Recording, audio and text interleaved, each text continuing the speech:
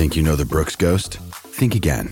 Introducing the all-new, better-than-ever Ghost 16. Now with nitrogen-infused cushioning for lightweight, supreme softness that feels good every step, every street, every single day. So go ahead, take your daily joyride in the all-new nitrogen-infused Ghost 16. It'll turn your everyday miles into everyday endorphins. Let's run there. Head to brooksrunning.com to learn more.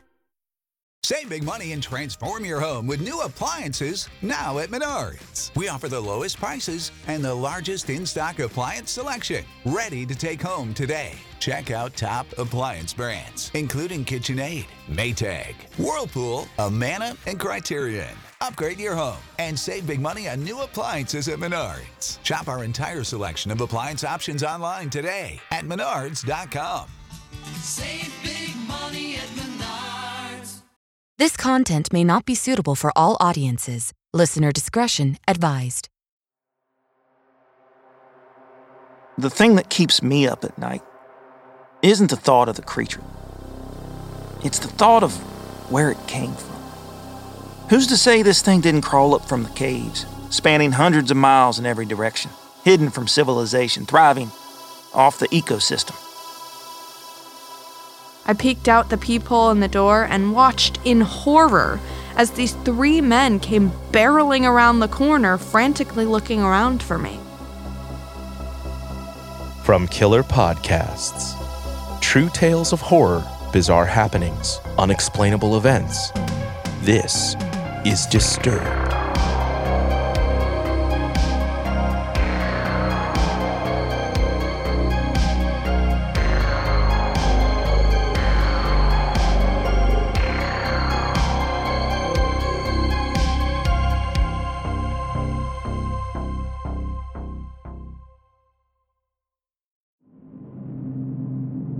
Hello, and welcome back to the podcast. This week, we're bringing you 5 real stories that will make your skin crawl. So sit back, listen closely, and dive into the horror. Our first story is narrated by Megan Barlack about a woman who encountered the worst kind of horror when you live alone. Or so you think. This happened 7.5 years ago. June 23rd, 2016, while I was cleaning out my house. I was renting a house for a year, and the year was almost up. I wasn't going to be living there the next year, so it was time for me to start cleaning out and moving my stuff to my next place. The house that I had at the time was fairly small, but it was plenty of space for just me. I lived there by myself, and I had just finished cleaning out the living room, other than some basic furniture, and I had moved on to start cleaning the kitchen. There were quite a few cabinets, so many that I didn't use a good number of them. I was looking through some of the ones that I didn't use to make sure that there was nothing I had in them.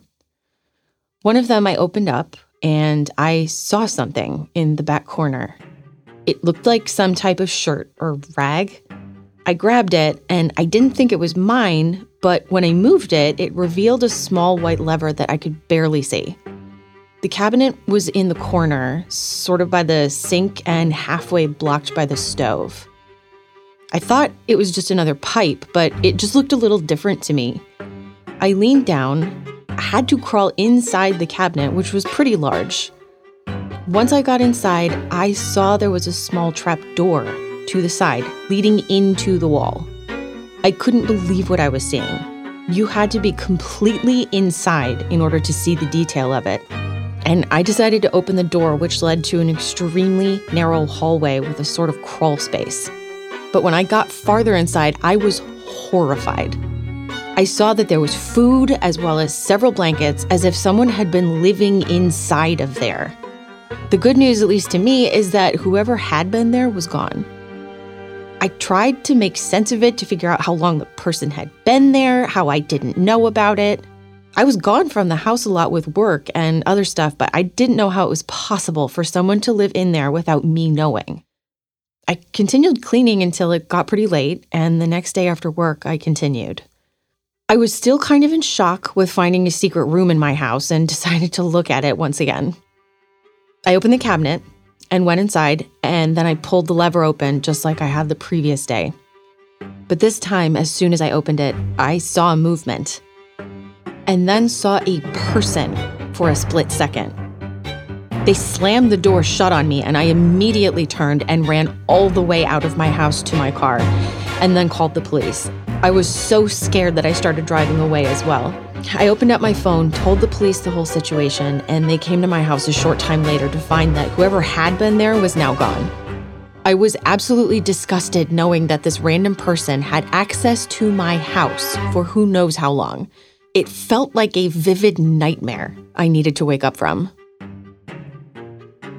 Next, we hear a story from Reddit user Pizzle the Clown about an unexplainable occurrence in the West Virginian wilderness, narrated by Paul Brown.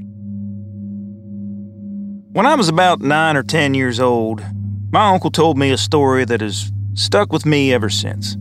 Growing up in Kentucky, I've always heard tales of, Bigfoot or the Pope Lick Goat Man. The usual run-of-the-mill urban legend, campfire story. But in the case of the story my uncle had told me, it was different from all the other tales I'd ever heard before, or since. So, Kentucky is home to the largest cave system in the world, Mammoth Cave. Since its founding on July 1st, 1941, only about 365 miles have even been surveyed by the human eye. It's believed that there are still over 600 miles of passageways and caverns yet to be discovered. The national park is stretched over 3 counties spanning more than 50,000 acres. Edmonson, Hart, and Barron counties. My uncle owned land in Edmonson County since the early 1980s. I remember hearing about how, when they were out hunting for deer, they would, occasionally come across pits in the ground of various sizes at the mouths of the cave entrances. They would usually just toss a barrel or a large tree branch into the hole so no one would stumble across it, fall in, and become trapped. Besides wildlife or just getting lost in the woods, there really wasn't much else you had to worry about, according to most people. Now, this story takes place in the early 1990s, about 5 years after my uncle purchased his land. His closest neighbor, who I'll call Ken, lived about half a mile down the dirt road that ran parallel to both of their properties. They naturally became, good friends over time, and on occasion would accompany each other hunting. My uncle, he actually lived in Louisville and would, visit his property in Edmonson County when he had off days or needed to do upkeep like mowing or restocking his pond. So, unlike his neighbor Ken, he spent more than most of the year in Louisville. On this particular weekend, Ken went out hunting for deer. He left his cabin and headed off into the woods, as he had done 100 times before. He followed a path that he had used plenty of times before to a small grouping of trees overlooking a large meadow. According to him, it was a perfect sunny fall day with not many clouds in the sky. He sat in the shadows underneath some low-hanging tree branches, hidden from any would-be prey that might come by. Despite it being the ideal weather for hunting, he didn't see much in terms of game, just a few fawns and a doe. Not the big trophy buck he was hoping for. He'd actually been entertaining the idea of just grabbing his gear and heading back to the cabin, but not wanting to go home empty-handed, he decided to stick around for a little while longer in hopes his luck would change. His chest fluttered when he looked across the meadow to the left and saw movement in the tree line opposite of him. He pulled his rifle to his shoulder and looked down the scope. The thick trees and the foliage at the edge of the tree line prevented him from getting a good view of the animal in his sights, though. From what he could tell, it was heading towards the edge of the woods. He just had to be patient. When it stepped into the clearing and out of the shadows of the trees about 50 yards away, he knew almost immediately he wasn't looking at a deer. He tried to keep his hands from shaking his rifle as he desperately tried to identify exactly what it was he was looking at. He described its body as that of a panther. But the upper torso, where the shoulders and neck were, sat noticeably higher than its lower back and hind legs. He was looking at its side profile, which he claimed while in mid-stride this thing had to be close to 7 feet in length. He said it was quiet, like a cat. It never made a noise when it moved. The front legs looked more like arms, significantly longer and skinnier than its hind legs. It had brittle, dark brown hair that started from the back of its head and ran down the length of its back like a hyena. He also claimed that the creature's skin looked waxy, almost like a chimpanzee's skin. Dark brown, almost black. Its face was long like a dog's, but he said he noticed no ears. He said the corners of its mouth ended by the neck, where the ears should be. The most unsettling detail I can remember of his account was the thing's back legs. He described them as looking frog-like, as in the back legs were tucked up close to the creature's sides. When it walked, the leading leg would reach almost to the front half of its body, and the other leg would stretch way back, flat, like a frog when it's crawling. He watched it for about 2 or 3 minutes, slowly and quietly moving through the long golden grass. A black shadow surrounded by color. He watched it disappear into the tree line, directly across from the woods he had seen it come from. And after a few moments, he left and headed back to his cabin. Now, I don't know how long it was after this incident occurred that Ken told my uncle about it, but he was reluctant to speak on it. He dubbed it the Kentucky Holler Crawler. Eventually, Ken explained the story in full one night while we sat around a fire with my uncle. Ever since then, Ken refused to go into the woods. He claimed to only hunt from the dirt road running through his property afterward.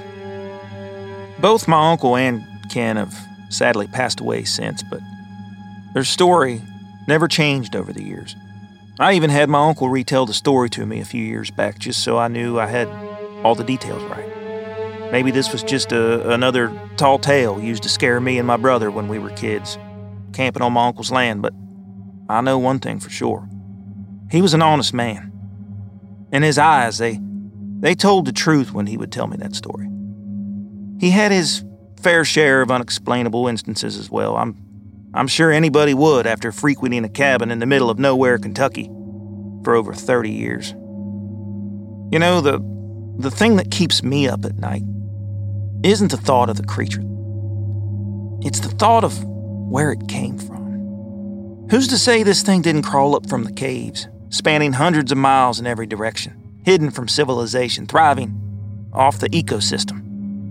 Nothing is impossible when it comes to nature. Nobody really knows for sure what is out there in the dark. You're listening to Disturbed. We'll be right back. Hello, this is Dr. Grande, the host of True Crime Psychology and Personality. On my podcast, I explore and explain the pathology behind some of the most horrendous crimes and those who commit them. We discuss topics like narcissism, psychopathy, sociopathy, and antisocial personality disorder from a scientifically informed perspective. What is a narcissist? How do you spot a sociopath? What signs can you look for to protect yourself from these dangerous personalities? It's not just about the stories, but also the science and psychology behind them.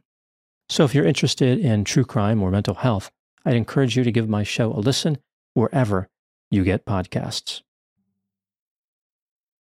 Something is creeping in, don't follow it down. Let me introduce you to Barry Clue, an authorised financial advisor from New Zealand and a very special kind of stain on humanity. He was a very knowledgeable young guy. He was a registered financial advisor. Type of guy that was bending over backwards to help you. Now, you could be forgiven for thinking that Barry sounds like a great guy, and you'd be right. Well, right up until the point when you're wrong. It was all fictitious. You stole from my son who has a disability. Chris never knew. He died believing that were all taken care of. A psychopath is somebody who lacks empathy, acts impulsively. I think there's a strong case that Barry might be all of those things, actually. To find out how Barry Clue stole over $15 million from 81 victims, subscribe to Clueless, The Long Con. That's Clueless, spelt Klooghless.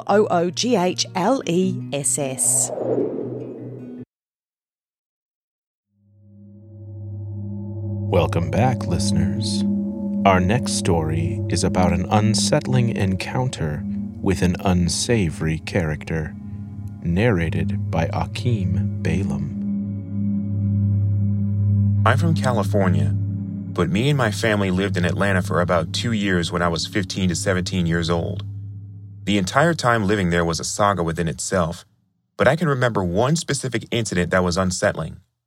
When we arrived in Atlanta, we stayed in a hotel for some months while looking for places to live. There was this handyman who worked at the hotel. He was a white man, maybe in his mid-40s, large belly, wore glasses, and always dressed in the same camouflage jacket that kind of made him resemble a hunter of some sort. He seemed friendly enough. He would always wave and joke around with all the kids and with my parents, and we were cordial with him. His friendliness started to become excessive towards the end of our stay. It got to the point where he would yell up to us from outside our window. We would call back to him and laugh with him to make light of the situation, but it became uneasy for us when he kept doing it night after night, patrolling the parking lot. At one point, we just ignored him and turned the light out, as if we weren't there. He became even more aggressive, shouting to us and shining a huge flashlight in our window, whistling up to us and joking about how he knew we were still up. He had a weird high-pitched laugh, mixed with his southern accent, that didn't sound like he was playing around. It was more sinister, in a sadistic, Pee Wee Herman kind of way. I can't describe it. I can't remember everything he said specifically, but there was a comment he made about us one time that made my father very uneasy. He compared him to someone on Unsolved Mysteries. There were little things he said about all the kids as well, how cute we were or something to that effect. It never sat well with us at all. It came to a breaking point one day. We went downstairs to our car and saw a hangman figure drawn in the dust on the back window. I'm mixed, as are my siblings. My dad is black and my mom is mixed race. We're in the middle of Atlanta, Georgia, the deep south, in a very awkward position. We're totally new to this state, and I had never left the West Coast before that point in my life. This image creeped everyone in my family out, and we knew he was the one who did it. My dad confronted him about it, and he played it off, denying that he meant anything at all by it, and apologized profusely. But the way he did it was in the same weird, joking manner that he talked to us with. It was very hard to take seriously. This and the fact that this hotel was robbed at gunpoint in the same week motivated us to leave immediately. I never saw this man again, though we had many other insanely creepy experiences down south. And after a while, we just came back to California and never looked back. The next account is narrated by Michaela Ray and comes to us from Reddit user Honeybee Blues. It's another reminder not to go out alone after dark. I was on vacation in San Antonio with a friend for New Year's. In retrospect, I would have picked anywhere else to celebrate, but I had never been to San Antonio before, so I thought it would be cool. When we pulled up to the place, it was very obvious it's not in a great neighborhood, but it was extremely cheap and within walking distance to the Riverwalk. I'm no stranger to questionable neighborhoods, so I wasn't too concerned about the area as it was very quiet. On the day of New Year's Eve, my friend got food poisoning and asked me to get them some stuff from the gas station down the road. I wasn't comfortable taking their truck, and since it was only an 8-minute walk, I started heading out. I got to the gas station no problem, but they didn't have any Pedialyte, so I started walking to another gas station only 5 minutes away. This is where it gets sketchy. I'm halfway to the next gas station, and I notice there's 2 homeless guys walking around outside their tents next to the street I'm on. Originally, I was going to walk right past them and pay them no mind, but when I got closer, I could tell that they noticed me and were staring at me hard. I'm 5'5", not super athletic, pretty strong, but I'm not taking my chances with two grown men. Instead of going straight past them, I turned the corner. I assumed they would go about their business and leave me alone. I hear one of them say, "Hey, Randy, come over here." And I glance behind me and see 3 men now following me. They're far enough away where I'm not worried, but extremely cautious. I glance behind me again after a few minutes and they're hunched over, huddled up like they're trying to sneak up on me. Much closer this time.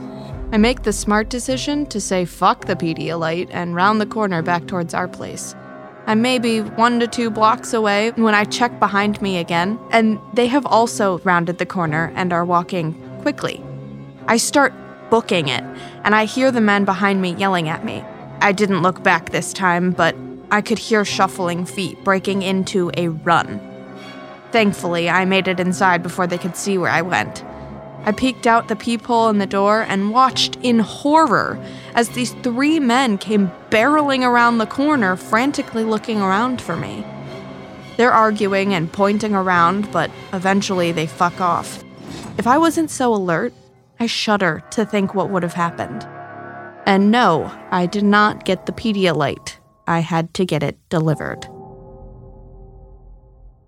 Our last story is about an unfamiliar knock on your apartment door.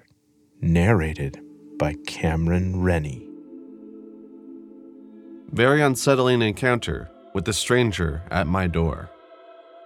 This happened about 3 years ago, but I still think about it from time to time, and it still creeps me out. I had just moved into a new apartment on the first floor of a building. It was late one night, and my roommate was out when someone knocked on the door. This was not uncommon, as we were in college and my roommate had friends that would come by to hang out at all hours of the day. I just figured it was one of his friends, so I got up and checked the peephole. Staring right back at me through the peephole is an eyeball pressed against it.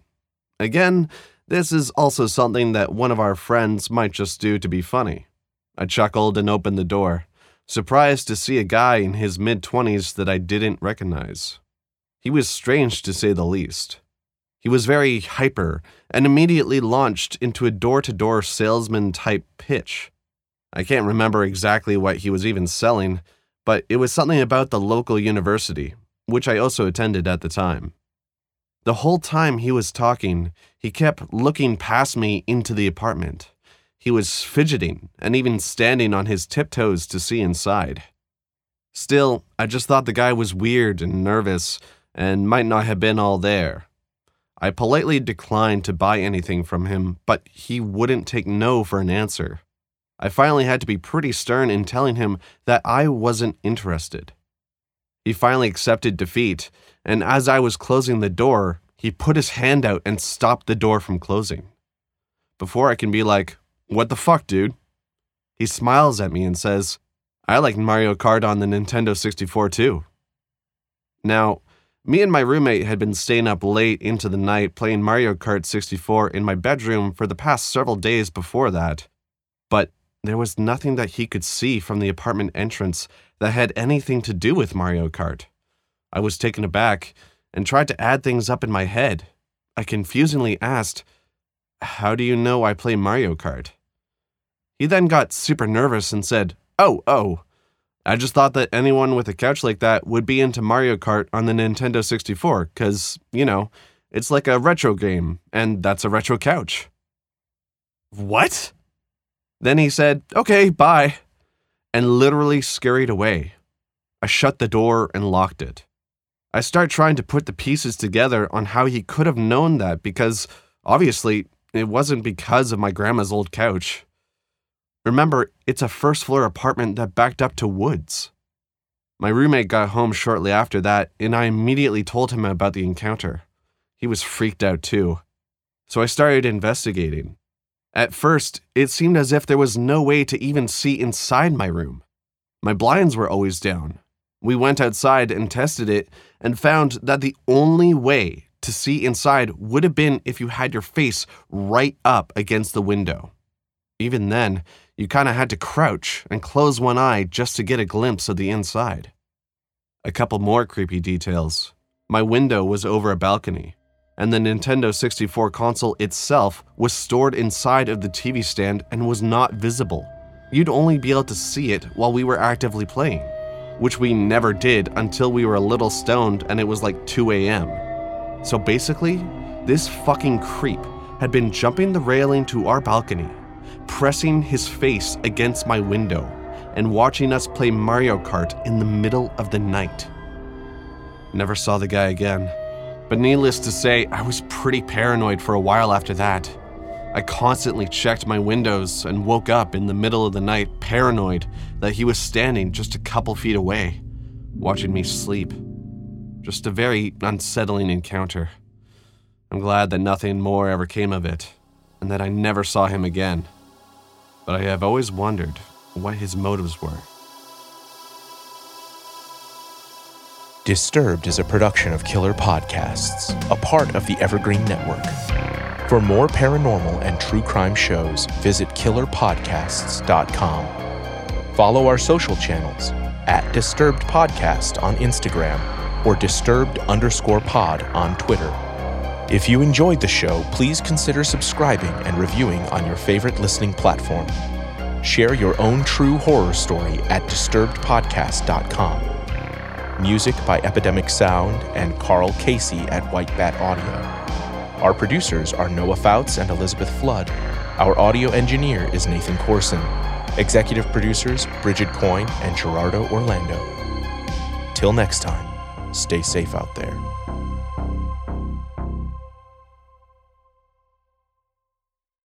Ever heard of Stoicism? Chances are, if you have, you've heard of Stoicism with a lowercase s and not Stoicism with an uppercase S. Lone wolves, no emotions, antisocial behavior, cold indifference. All that is Stoicism with a lowercase s. Stoicism with an uppercase S is the ancient Greek philosophy and virtue ethics framework that centers on service to the cosmopolis, to include your family, friends, community, and planet, and the development of a good moral character. My name is Tanner Campbell, and I'm the host of Practical Stoicism, a 3 times a week podcast teaching Stoic principles and concepts to anyone interested through the exploration of texts and deep dives into various moral topics. You can find Practical Stoicism where you're already listening to podcasts by searching for Practical Stoicism or by going to stoicismpod.com. I invite you to give it a listen today. You just might like it.